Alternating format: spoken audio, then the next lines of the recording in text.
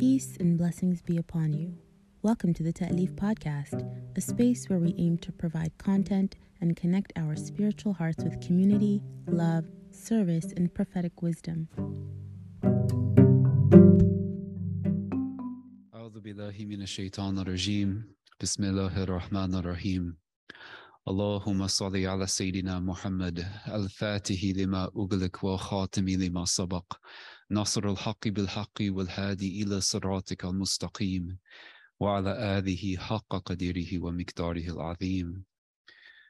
O Allah, we ask you to send your blessings upon our Master Muhammad, the opener of what was closed, and the seal of what came before him, champion of the truth by the truth and guide to the straight path, and upon his family and companions as is befitting his noble rank. Ameen. Allahumma ya Kareem akramna bi nurul fahm wa akhrajna min dhulumatul wahm wa la hawla wa la quwwata illa billah. O Allah, the noble, the generous, we ask you to ennoble us with the light of understanding and to remove us from the shadows of illusion. And there is no power nor might except through God. Ameen. This week, what we're going to do is we're really going to talk about more of the meaning of the month of Ramadan. And whereas last week was about the what and the how to, this is about the why. Like, why is it that God asks us to fast? And why is it particularly that fasting has been elevated in such a way that it is actually one of the pillars of our religion? This is one of the 5 pillars. It is one of the major acts of worship. It stands alongside the prayer and pilgrimage to God's house in Mecca. It stands alongside giving charity on a yearly basis. So we're going to be talking about why it is that fasting has such a place of importance in our religion, generally speaking, and then also why it is that fasting during the month of Ramadan is especially beloved to God. Before we move on to that, though, I want to clarify something from last week, because we were talking about the exceptions to the obligation to fast. So we talked about different categories of people who do not have to fast, and how these exceptions that God gives us are mercies, because God by no means intends that fasting is to be a hardship for us, something that we do that unduly burdens us in a way that we cannot handle or that we cannot sustain over the course of the entire month. One of the things that we are to never do as Muslims is to harm ourselves. So when fasting becomes so difficult that we actually start to get to the point where we might harm ourselves, God provides a mercy for us. He provides a way out of this obligation. But we have to keep in mind that it is God who defines what those exceptions are. It's not us, right? So if you are traveling, for example, if you are sick, if you are pregnant, or any of the other reasons that we discussed last week as an exception that God gives to fasting, then you may take one of those exceptions. But I want to make sure that I'm not misunderstood here to be saying that any exception that you deem worthy to be an exception to fasting is an exception that you may take. These are things that we have to let God define for us, and then we follow those guidelines to the best of our abilities, inshallah. Okay, so for this week, let's start talking about the meanings behind fasting by returning to a verse that we discussed last week, a verse from the Quran, where God actually points us towards why we do this in the first place. And this is a verse that you may have heard many times before, that if you haven't, certainly you will hear many times going forward, inshallah. And this verse Allah says, Ya ayyuhal ladhina amanu kutiba alaykum as-siyama kama kutiba ala ladhina min qablikum la'allakum tattaqun. He says, O you who believe, fasting has been prescribed for you as it was prescribed for those who came before you. And there's more to the verse, but let's pause here because this is very important and really how we can start to think about what it is that really we're doing when we fast for the month of Ramadan. God is saying that you are being called here to engage in something that I have called other people to throughout history and across the world. Fasting is something that I have prescribed for other people who came before you. And so God is telling us that this practice that we are to engage in during the month of Ramadan is an ancient practice. It's something that connects us to the believing men and the believing women of the past. No matter what nation they belong to, no matter what religious community they may have belonged to, that whenever God sent a prophet to a people, and he tells us that he sent a prophet to every nation that has ever existed upon the face of the earth, that one of the things that these prophets, alayhim salam, may God be pleased with them, one of the things that they always did, one of the things that they always instituted amongst their people was fasting. And this is something that you can actually see if you kind of like do a survey of the world religions. You probably will not find a religion today that does not have some form of fasting in it, where throughout the year, religious people, whether they are Christian or Jewish or Hindu or Buddhist, you will probably find them fasting at some point throughout their religious calendar. Christians, for example, fast during Lent, and that's the season that leads up to Easter. Jews fast on Yom Kippur. The Buddha fasted as one of his practices up to the point of him reaching enlightenment. If you read Buddhist stories about the Buddha today, fasting was one of his practices. So this is something that you can look around and you will see the truth of the first half of this verse, that indeed this is something that God has given to every religious community probably that we could find today. Fasting is a practice that they engage in.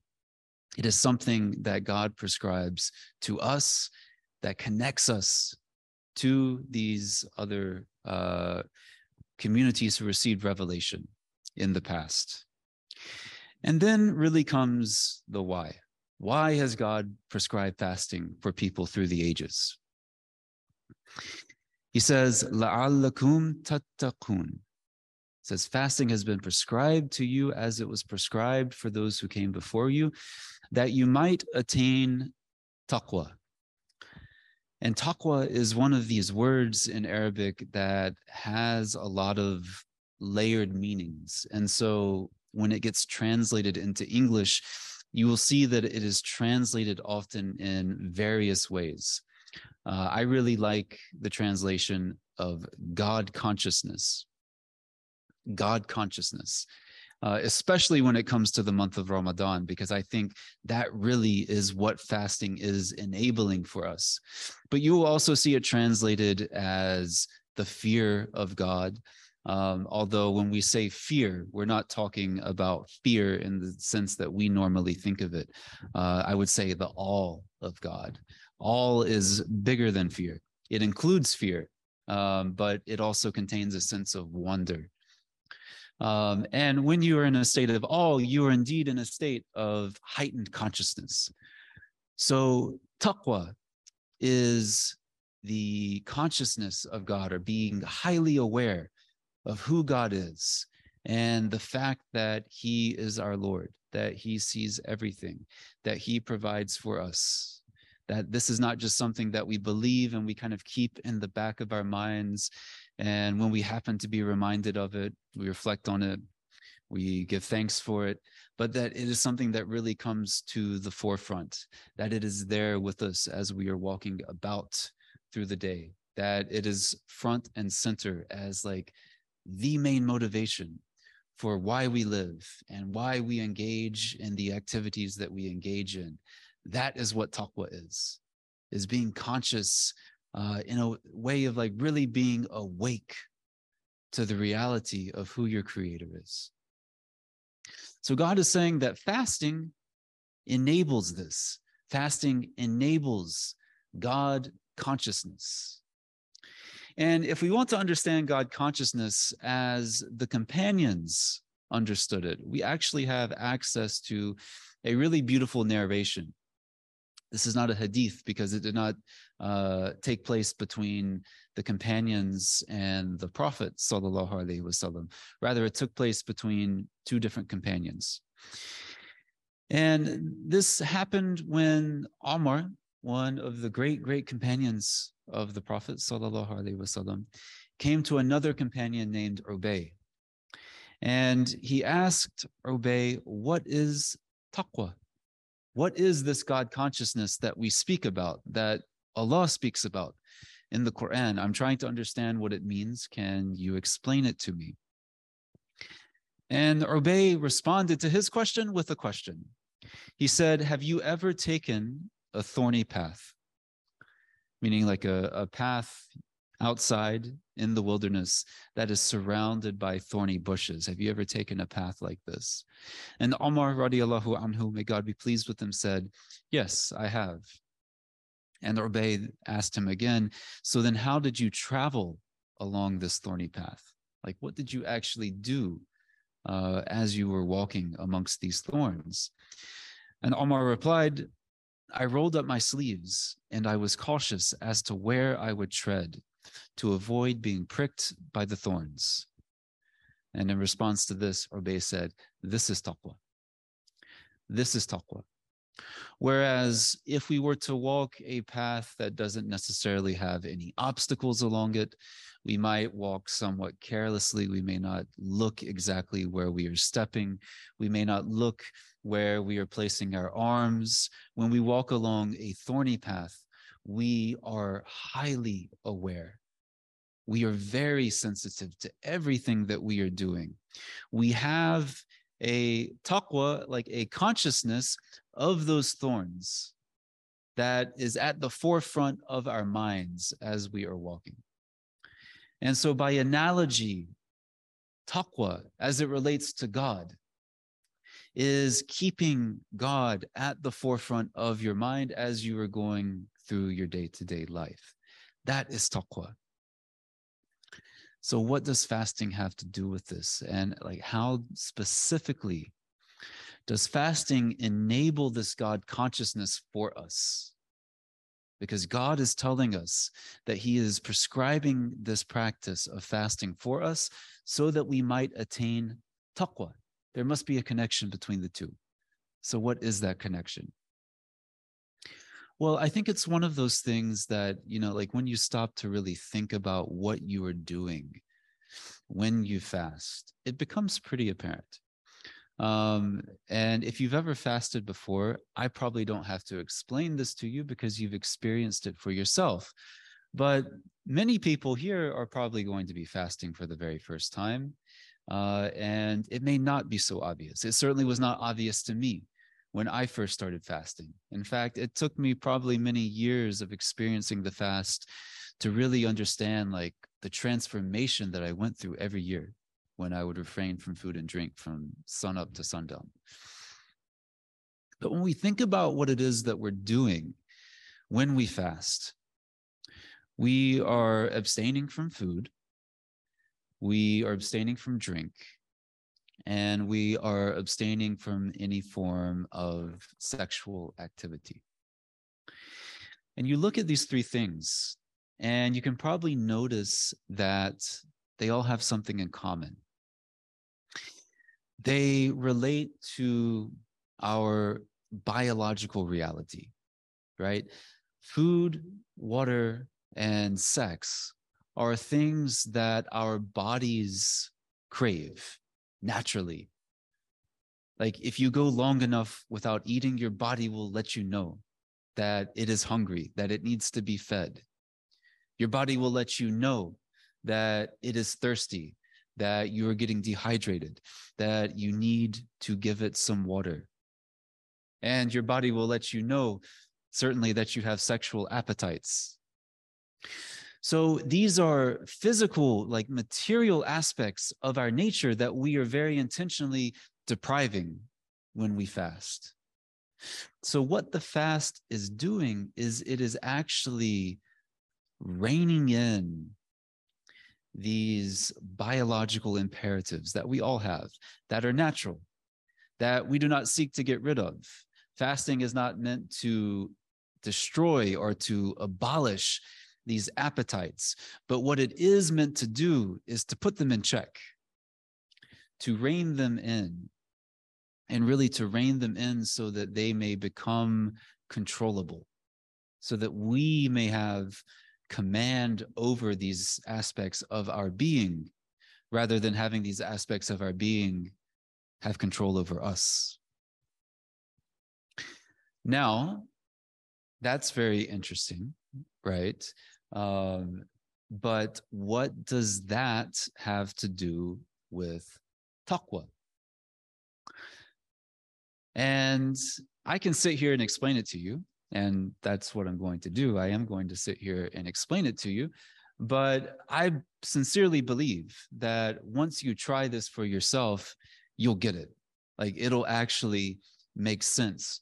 You will understand what a diminished nafs, and nafs means our lower self. It's that part of ourselves that we have in common with animals. It's our animalistic self, right? Animals get hungry, they get thirsty, they have sexual urges, right? We share that with them.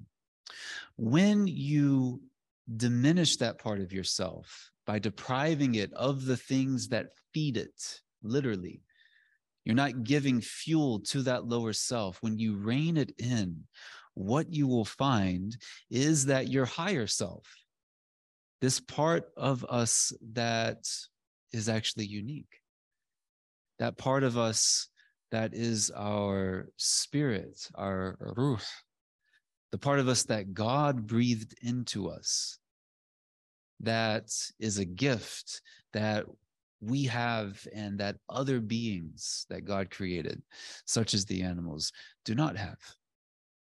That when the nafs, when the lower self is diminished, the higher self takes control. It takes the driver's seat within your soul. And what that means is that it becomes easier to connect with God. This is something you will experience. I have little doubt about it because we're all built the same in this sense. This is something that you will feel. And quite literally, I think what many people experience is that, maybe after that first week of fasting, because that first week of fasting is always rough. You're adapting to the fast. You're adapting to caffeine withdrawal. But after about a week, you get used to it. You sort of, it's like, airplanes that break the sound barrier. It's always very rough as you're approaching the speed of sound. But once you break the sound barrier, what pilots report is that suddenly it just starts going very smoothly. And that's what fasting is like. After about a week of being very, very shaky, sometimes literally, it's just smooth sailing. And part of what's so smooth about it is that your body actually quiets down. Like literally, like physically, your stomach is not shouting at you at 12 o'clock, 1 o'clock, the time that you usually eat lunch. It's not shouting at you, hey, feed me. Your thirst isn't shouting at you like, hey, I'm thirsty. And certainly, I think you will find that what this does to your sexual appetites is it diminishes them. And so you are not distracted by the things that usually when you walk through your day, throughout the rest of the year, tend to distract you. And your body actually enters into this state of quietness, where because it literally is not sending you these alerts constantly, it becomes much easier to hear God. And what I mean by that is that part of yourself which God tells you contains him. He says, my heavens and my earth cannot contain me, but the heart of my believing servant contains me. It is much easier to hear the heart when your stomach is not shouting at you. And, like you think about what you do when you're working and you have a project that you need to focus on. What is like number one on your to-do list when you have to sit down and you have to focus for like 2 hours at a time? What is the first thing that probably most of us do? So we pick this up, we put it on silent so that we aren't getting a notification that is going to disturb us during our moment of focus and break that focus and distract us. Because, right, like once we look at the notification, it's like, okay, I've got my phone in my hand. Maybe I'll check Twitter. Maybe I'll check my email. Maybe I got some messages while I was working. And before you know it, 15 minutes is gone. Half an hour is gone because that focus has been broken. And you cannot work as deeply. You cannot work as intently as you would if you had not received that notification, if your phone hadn't beeped at you or buzzed at you and distracted you. That's exactly what is going on when we fast. We're not getting these notifications from our stomach, and we're not getting these notifications that our stomach enables by giving us that fuel that really feeds the lower self. So it's like that. When you sort of get it under control, you get this one organ, the stomach, under control, it becomes much easier to listen to this other organ, which is literally higher within your body. It's almost too good to not be an intentful analogy. You get to tune into your heart. You hear what your heart is saying to you. And because you can hear what your heart is saying to you, you can hear what God is saying to you. And when you can listen to what God is saying to you, suddenly it's much easier to understand what it is that you're really here to do. Like in this month of worship, you came in with these intentions. You want to get closer to God. Maybe you want to do that by reading more Quran, or you want to do that by going to the Taraweeh prayer every night. But as we enter the month and we're not in this mode of fasting yet, we have these intentions that maybe they sound good on paper, but we don't quite understand like the true, like deep motivation that's there. But once we get through that first week of fasting, we can really listen to our heart and really understand what it is that it's pushing us to do. Like, what is it that I actually need to work on in this month to get closer to God? We can actually hear our heart telling us these things, and we can actually begin to work on these things. And it's for this reason that fasting is so beloved to God. It's for this reason that God made it a pillar of our religion, alongside the prayer, alongside traveling across the world to visit him at his house. And fasting, God tells us, is unique for this reason. Because what happens when you enter into this state where your body has quieted down, where you have really no choice but to listen to your heart? It becomes impossible not to hear what it's saying to you. You enter into these deep, intimate, and really secret conversations with God. This is why it's so beloved to him. And God says in a Hadith Qudsi, which is a narration that comes directly from God, which the Prophet ﷺ relays to us, God says, fasting is mine, and it is I who give reward for it. A person who gives up their sexual passion, their food and their drink for my sake. Fasting is like a shield, and the one who fasts has two joys: a joy when they break their fast, and a joy when they meet their Lord.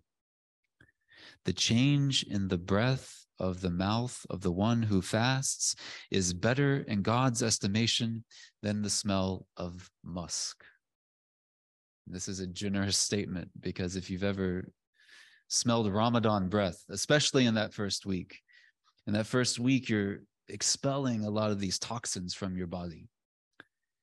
Your breath doesn't smell good. In fact, you want to be sort of like 6 feet apart, practicing social distancing in that first week, especially of Ramadan, because people's breaths stink.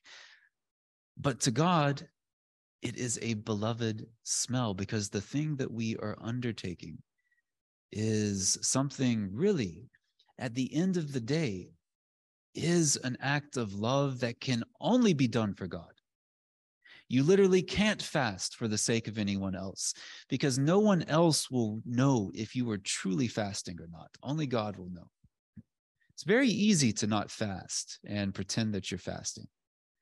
Unless you're under like 24/7 surveillance, then you can sneak a cheeseburger, you can sneak a Snickers bar, you can sneak whatever it is you want to eat when people aren't looking. Only you and only God truly know if you are fasting. And this is why God says in this hadith that fasting is mine, and it is I who give reward for it. If you fast, you can only do that for the sake of God. And if you fast, you will be put in a state where your connection to God is deepened in a way that it simply is not when you are not fasting. And very interestingly, he says, and it is I who give reward for it. Now, for most of our actions, God enumerates the reward that he gives. For any normal good action that we do, whether that is praying our prayer on time, or that is, helping someone who needs your help, God rewards you multiple times, up to 10 times. That's where he enumerates it, up to 10 times. So it's as if you prayed on time 10 times, or it's as if you helped a person in need 7 times. And there are other acts of worship, such as praying in the sanctuary in Mecca, which he rewards like up to 1,000 times. A prayer there is 1,000 times better than a prayer in other places. A prayer on the night of power, a night that we actually look for during the month of Ramadan, Laylatul Qadr. A prayer on that night, one prayer, is worth the worship of 1,000 months, which, if you do the math, comes out to about 1 human lifetime. So God everywhere enumerates the reward that he places within certain actions, except for fasting. He doesn't tell us. And this is actually kind of like a good litmus test for like what your opinion of God is. So like, what do you think when you hear that? Why wouldn't God tell us what the number is? Is it because he's incredibly stingy, or because he's incredibly generous? Because he wants to reward us in ways that we can't even comprehend. Well, God tells us, I am as my servant thinks of me. I am as my servant thinks of me. So if you think of God as being stingy, then you will indeed find God to be that way. God will actually act according to your expectation of him. But if you expect God to be generous, if you expect that God actually wants you to succeed, that God wants to tip the scales in your favor, then that is what you will find of God. And that, if I have to like assign a value to what is being said here, that is the correct judgment. God does not tell us how he rewards fasting during the month of Ramadan because we can't possibly understand what the reward for fasting in the month of Ramadan is. You can't value it. You can't put a number to it. Think of the biggest number that you can imagine, and it's still too little. It's still not enough to understand what God is going to give you for fasting in this month, year after year.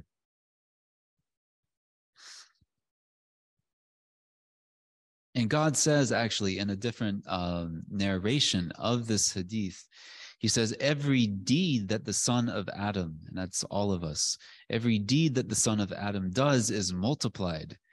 A single deed as 10 times the like of it, up to 700 times. And God Almighty said, except for fasting, as it is for me, and I will reward it. They leave their desires and their food for my sake.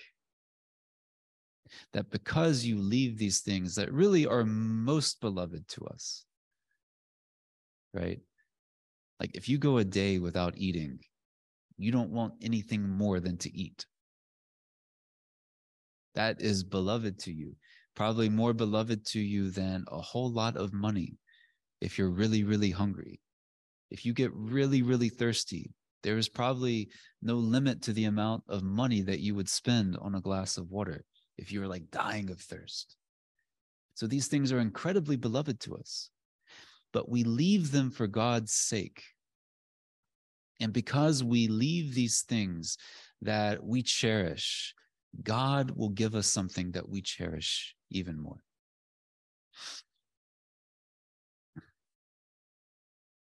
So, what is the meaning of Ramadan?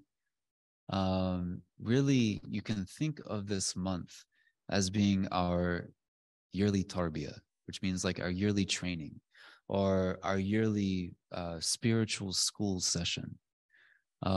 Because, you know, we get out of the month of Ramadan. We celebrate Eid al-Fitr, which is the celebration at the end of Ramadan. And then, you know, we start going about our business. We fall back into old habits. Hopefully not all of them, but often we fall back into our old habits. We fall back into a certain complacency or even a certain laziness when it comes to performing our religious duties. So that by the time the next Ramadan rolls around, we have a whole lot of stuff that we need to work on. And we are probably in dire need of listening to our heart again, of actually hearing what it is that God has been trying to say to us throughout the rest of the year. This is our chance to listen. This is our chance to really put away all of the distractions, to put away all of those things that we usually occupy ourselves with throughout the rest of the year to the exclusion of God, and tune back in with our Creator so that we can take another long, hard look at our hearts and use that month to clean it and to get it in a state where we are ready to go into the rest of the year, inshallah, with renewed intention and with new practices that will actually get us to the next Ramadan better than the one that we just left. So that is sort of the general idea behind why we fast and what it does for us during this month. But let us not forget that not everyone fasts during Ramadan. And we need to keep this in mind for two reasons.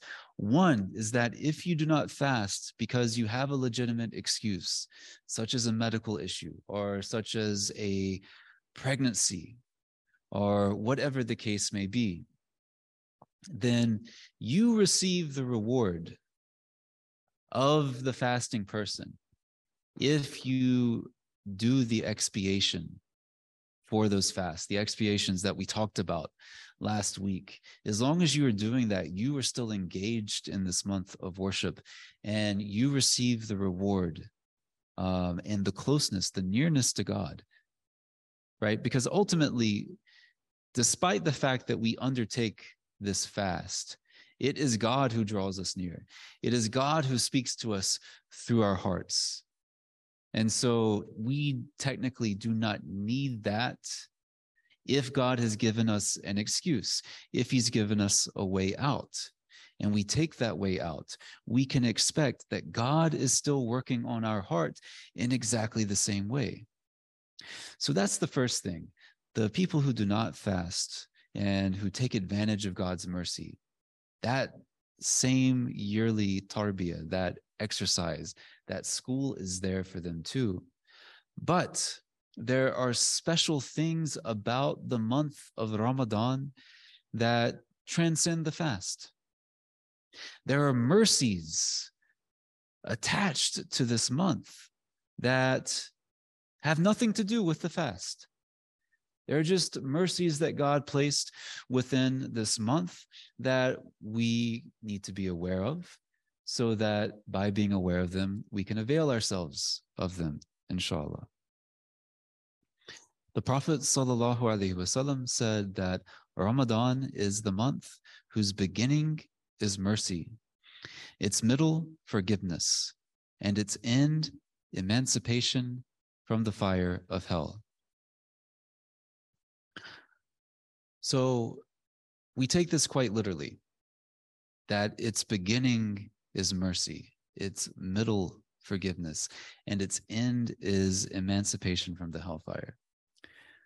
So 3 parts to it. We divide the month into 3 parts. The lunar month, is about 30 days. So for the first 10 days, we actually consider those to be the days of mercy. And so during the days of mercy, whether you're fasting or not fasting, whether you are able to, go to Taraweeh prayers or to read the Quran, you certainly are able to make dua. You are able to call upon God, to just pray to him in a free-flowing fashion, conversationally. And so one of the things that it is very good to do during these first 10 days is to ask God for his mercy, because he's told you, these are the days of mercy. And likewise, in the second 10 days, to ask God for forgiveness. Because in each of these 10 days, God is looking to give the things to the believers that he has told us are in those specific days, in the last 10 days, because we have received God's mercy, because we have received his forgiveness, inshallah. And we believe that we do. There's no question about it. And there's no question of like, did I do well enough? Am I deserving enough? No, we just believe that God is generous and that he gives these things, regardless of what our opinions of ourselves may be. God's opinion of us is high because we are engaged in this act of worship that he has told us is beloved to him. We believe that God is just giving these things to us. So we believe that we get his mercy. We believe that we get his forgiveness. And we believe that in the final 10 days, he emancipates us from the hellfire, meaning he actually makes it haram, forbidden for us to ever touch the hellfire. But we ask God for that. We fulfill his rights of lordship over us because we are needy of God. And God can give us absolutely anything that he wants to give us. So when he tells you that, I want to give you mercy in the first 10 days, I want to give you forgiveness in the second 10 days, I want to emancipate you from the fire of hell in the final 10 days, you ask those things of him with the understanding that he absolutely is going to give it to you, unquestionably.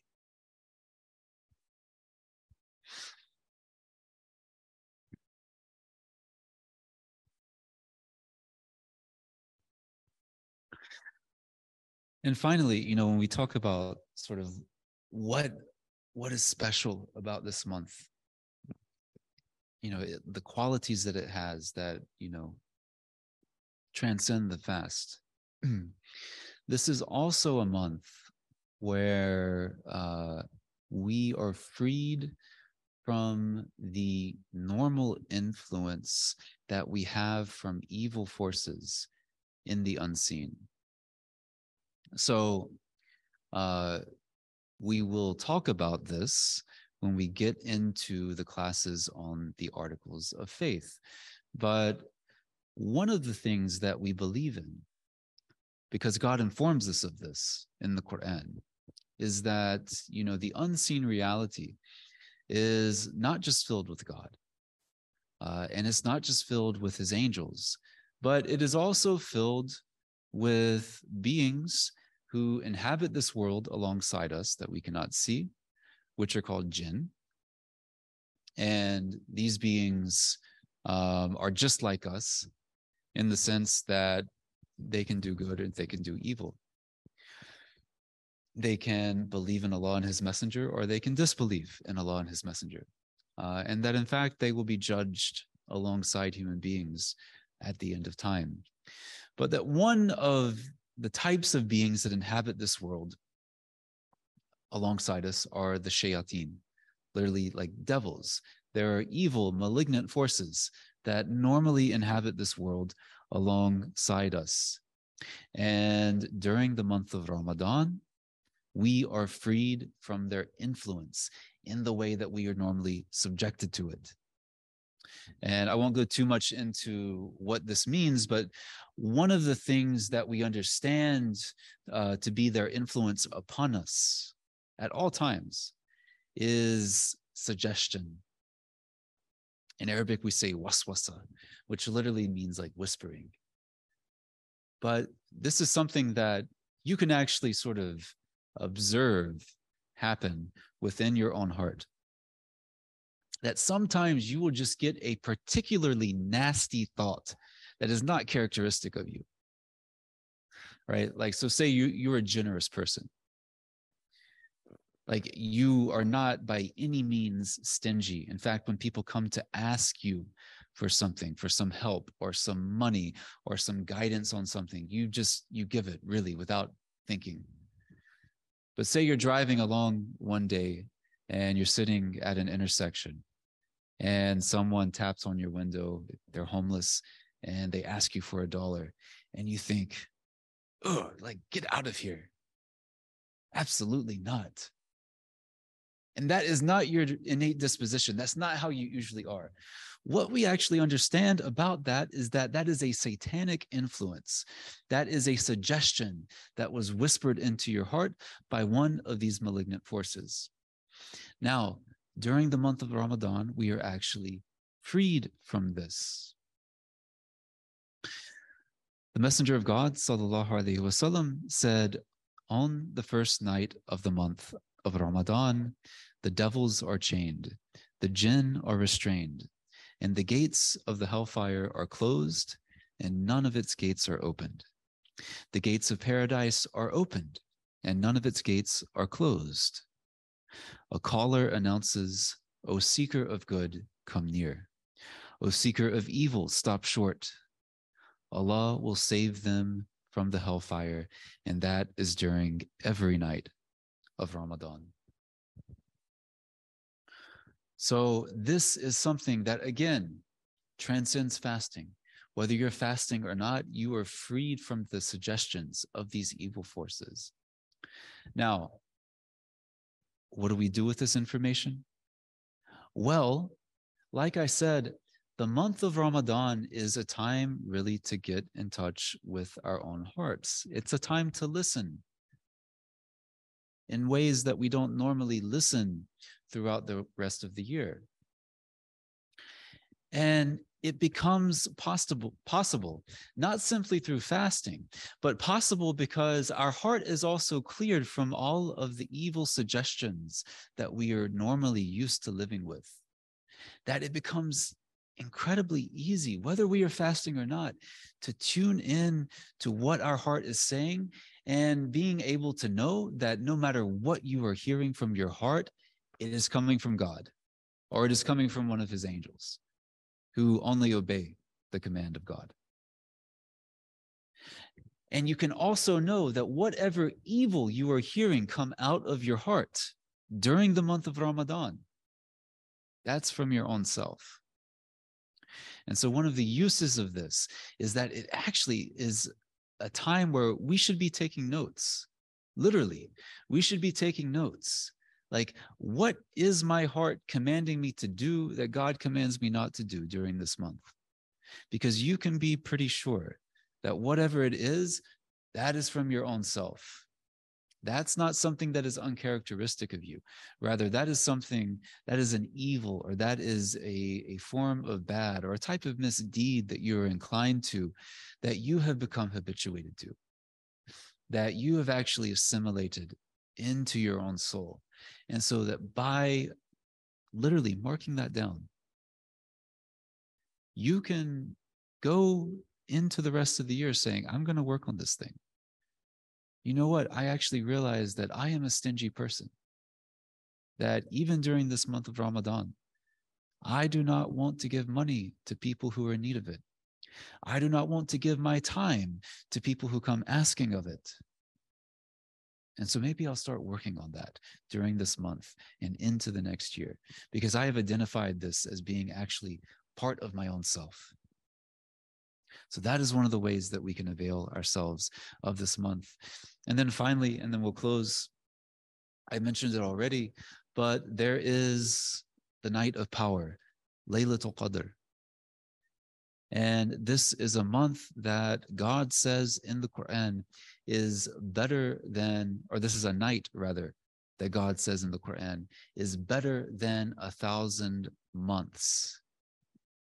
The only problem is that we don't know exactly when it is. So what we do is we go out looking for it. We have approximate knowledge of when it probably is.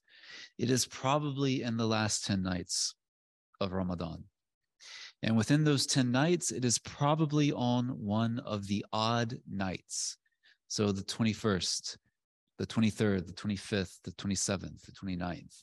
We go out looking for it. And the way that we look for it is we intensify our worship. During a month where we have already intensified our worship, hopefully, we intensify it even further. So we pray even more than we normally do throughout the rest of the month. We make dua more than we usually do throughout the rest of the month. We give in charity more than we usually do, even throughout the rest of the month of Ramadan. And we do it with the intention of looking for this night with the expectation that we will find it. Because again, God is not stingy. He wants us to find it. And he takes that intention of looking for it and guides us to it. You can bet on that. That is something that you can believe in, that God will guide you to it, and that through guiding you to it, he will give you the reward of a lifetime of worship, a lifetime of dua, a lifetime of giving charity. So we look for this night, and through these practices, through fasting, through fulfilling the expiations if we cannot fast, through seeking God's mercy and his forgiveness and emancipation from the hellfire, really checking in with our hearts with the intention of understanding who we really are, that doing all of these things, we avail ourselves of the full meanings of this month. And we really, really, really, we draw nearer to our Lord in ways that we cannot throughout the rest of the year. أعوذ بالله من الشيطان الرجيم بسم الله الرحمن الرحيم والعصر إن الإنسان لفي خسر إلا الذين آمنوا وعملوا الصالحات وتواصوا بالحق وتواصوا بالصبر آمين.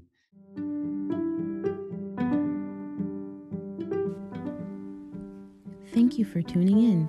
Please consider becoming a monthly sustainer by joining 1,000 Hearts of Ta'leef and committing to give $3 a day to keep this work coming to seekers, youth, and newcomers to Islam. Sign up today at www.ta'leefcollective.org/donate. We hope you enjoyed the variety of sessions available and hope you benefit immensely.